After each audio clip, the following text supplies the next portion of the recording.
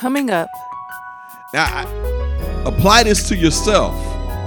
I would think that you probably could think of a time in your life that you were living a certain kind of way. And then one day, you read the word, heard a sermon, something, and it hit you upside your head. And you discovered that you was living in error. Your belief was wrong about something. hello, and thank you for joining us on One by One, the podcast ministry of Quench Life Christian Fellowship. Have you ever made an important decision in your life based on something you later learned was untrue? Join us for the message where Pastor Rob discusses the different ways we can live in error and how to avoid them. Here's part 1 of the message, Living in Error. Mark chapter 12, verses 18 to 27. I'll be reading from the New International Version. It reads, "Then the Sadducees, who say there is no resurrection, came to him with a question. 'Teacher,' they said, 'Moses wrote for us that if a man's brother dies and leaves a wife but no children, the man must marry the widow and raise up offspring for his brother.' Now there were 7 brothers. The first one married and died without leaving any children. The second one married the widow, but he also died, leaving no child. It was the same with the third. In fact, none of the 7 left any children. Last of all, the woman died too. At the resurrection," okay, I'm going to pause for a minute. We already established that these folks talking to Jesus didn't believe in the resurrection, but they're asking him a question about the resurrection, something they don't even believe in. So we know this is a setup, right? It's trying to catch Jesus in an untruth. So they said, verse 23, "At the resurrection, whose wife will she be? Since the 7 were married to her." They were saying, I just can imagine, gotcha. They saying gotcha to Jesus. How you going to answer this question? But they didn't know they was talking to Jesus, God himself, wisdom himself. But they thought, gotcha. So look how Jesus replied. Verse 24. Jesus replied, "Are you not in error because you do not know the scriptures or the power of God? When the dead rise, they will neither marry nor be given in marriage. They will be like the angels in heaven. Now about the dead rising, have you not read in the book of Moses, in the account of the burning bush, how God said to him, 'I am the God of Abraham, the God of Isaac, and the God of Jacob.' He is not the God of the dead, but of the living. You are badly mistaken." I want to key on that last verse. It says, "He is not the God of the dead, but of the living. You are badly mistaken."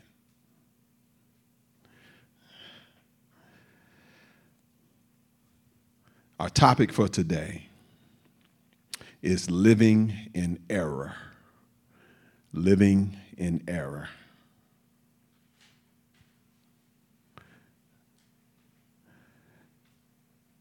I want to break this down a little bit,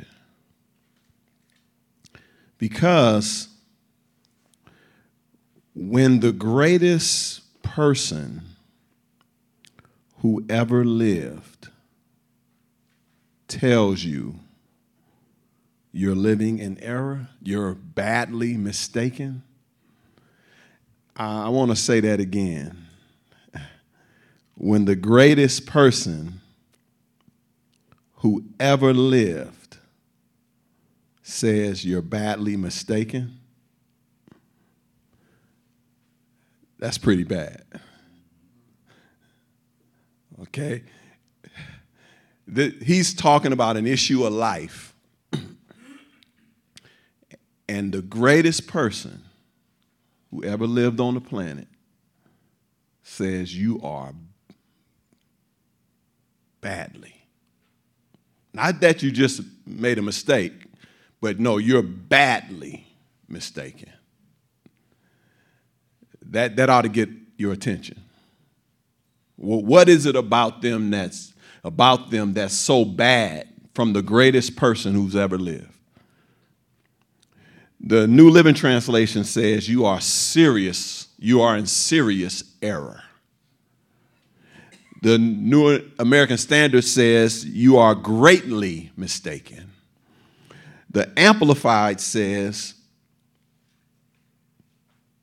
you are greatly mistaken and you are deceiving yourselves. And then the Message translation says, you're way, way off base. This is a big deal. You got to get to this is a big deal. We're talking about life,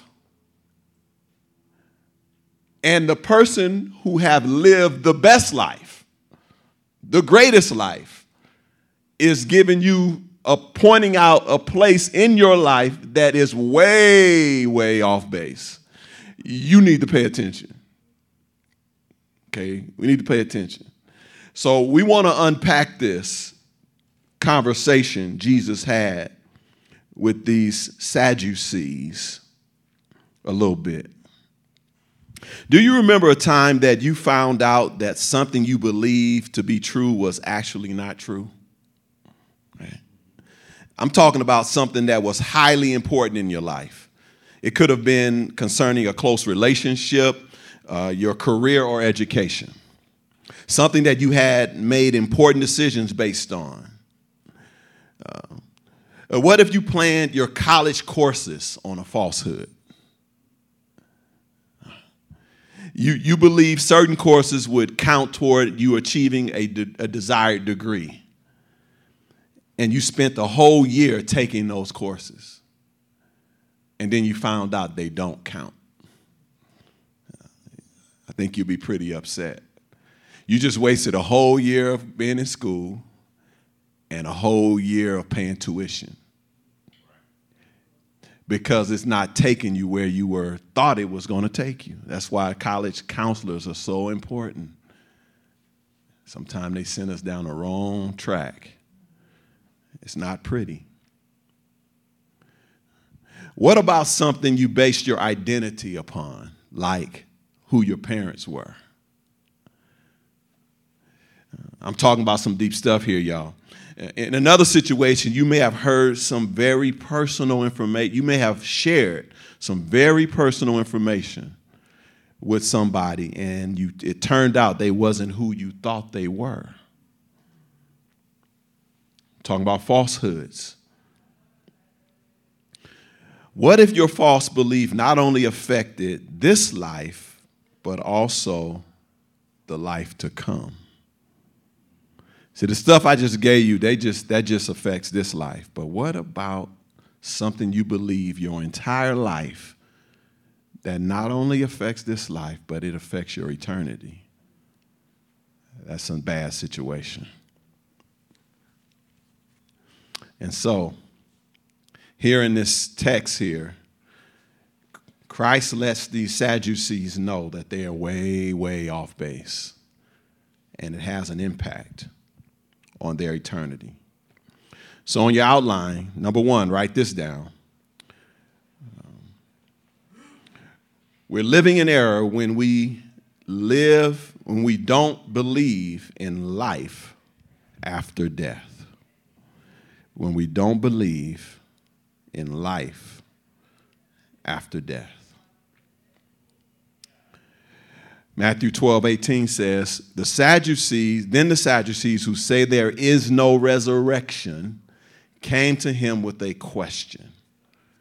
they didn't believe that there was a resurrection. So when we talk about them being way, way off base, this was one of the reasons they was way, way off base. And the same is true for anybody today who doesn't believe that there's a resurrection. They are way, way off base. Okay. Because there are some things that happen when you don't believe this. One of the things happen when we don't believe in life after death, our faith is worthless. As believers, our faith is worthless. If there was no resurrection, our faith is worthless. 1 Corinthians 15:17 says, and if Christ has not been risen, your faith is futile. You are still in your sins. There's no life after death. We're still in our sin, y'all. Okay. That person you used to be, that sinner you used to be, you know what you used to do. You're still there. You thought you cleaned up a little bit.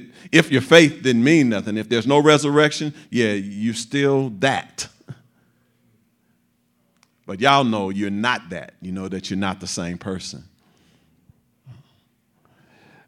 B, also, if there's no resurrection, B, write this down. There's no hope to see those who have died in Christ. If there's no resurrection, there's no hope to see those who have died in Christ. 1 Corinthians 15:18 says, then those also who have fallen asleep in Christ are lost. So the folk that we know and love that died in Christ, they're just lost if there's no resurrection. C, write this down. Life is meaningless if you don't believe in life after death. 1 Corinthians 15:19 says, if our hope in Christ is for this life only, we should be pitied more than anyone else in the world. If we only had hope for this life, the text says we are just pitiful as believers, more pitiful than anybody, because there's no resurrection. These are the reasons why we accept and believe that there is, or at least one of the reasons why we accept and believe that there is a resurrection. I know y'all ain't trying to live a pitiful life. I know I ain't. Right? I'm trying to live a meaningful, significant life. Right? And D, write this down. If there's no life after death, we won't prepare to be judged. We won't prepare to be judged. Hebrews 9:27 says, and just as each person is destined to die once, and after that comes judgment. So when folks don't believe in life after death, these are the things that won't happen. And they won't prepare to be judged. They'll just go through life as if everything's all good. When I leave here, it's going to stay good. And that's a falsehood. That's not true. Because the Bible says, no, we're going to face God, and God's going to look at our deeds. Fortunately, as believers, we know once we go before God and he looks at our life, he's going to declare us not guilty because of the blood of Jesus Christ that we have accepted. The fact that we've accepted the price that Christ paid on the cross, and that he died and rose and gave us victory and turned our life over to him. When God looks at us, he's going to say, not guilty. But not for those who don't believe in life after death. They're going to be surprised. They're going to get the surprise of a lifetime. That's what they're going to get, a surprise of a lifetime. Oh, this ain't quite what I was expecting it would be. And God's going to say, yeah, but my servant Anona talked to you on July 5th of 1962 about me. He's going to say, my servant, Mrs. Reeder, had you in her classroom, and she pulled you to the side and told you about the love of God. You remember that? And God gonna say, I told you, I sent people to tell you about me, and you just didn't listen. but there's going to be a judgment. So we can see that these Sadducees were greatly mistaken. Another reason that we're greatly mistaken or we live in error, number 2 on your paper, write this down. When we don't know the scriptures, we live in error. When we don't know the scriptures. Look at what Jesus told him, Mark 12:24. Jesus replied, "Are you not in error because you do not know the scriptures?" You do not know the scriptures. Now, apply this to yourself. I would think that you probably could think of a time in your life that you were living a certain kind of way. And then one day you read the word, heard a sermon, something, and it hit you upside your head. And you discovered that you was living in error. Your belief was wrong about something. Okay. And so Jesus tells them, when you don't know the scriptures, you live in error. This ought to make you pick your Bible up a little bit more. Okay. Again, we're talking about the greatest person who ever lived. And he tells them that you are in error because you don't know the scripture. And then he goes on a little further.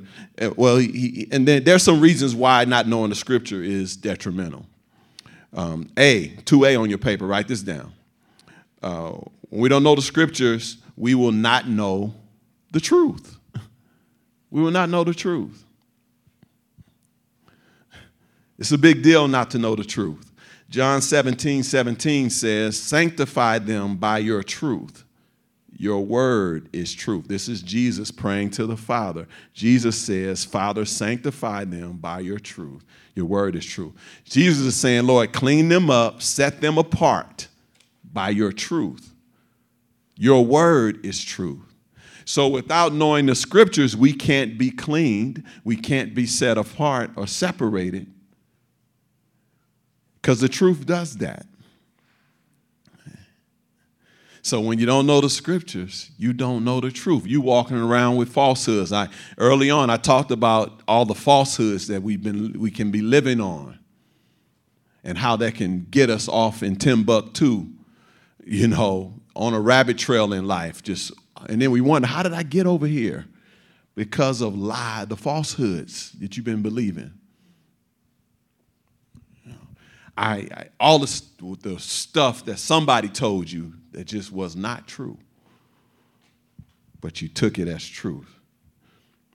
The second thing that knowing the scripture not knowing the scripture will cause, B, write this down, we will stay in bondage. We will stay in bondage. John 8:31 and 32 says, "Then Jesus said to those Jews who believed him, 'If you abide in my word, you are my disciples indeed. And you shall know the truth, and the truth shall make you free.'" Very familiar passage. But just know how far that extends. It extends beyond getting saved. It extends into every area of truth. When you know truth, period, the truth about yourself, it releases you from bondage. Some of us are believing things about ourselves today that aren't true, and it got us in bondage even about ourselves. I told y'all before I thought I was an extrovert.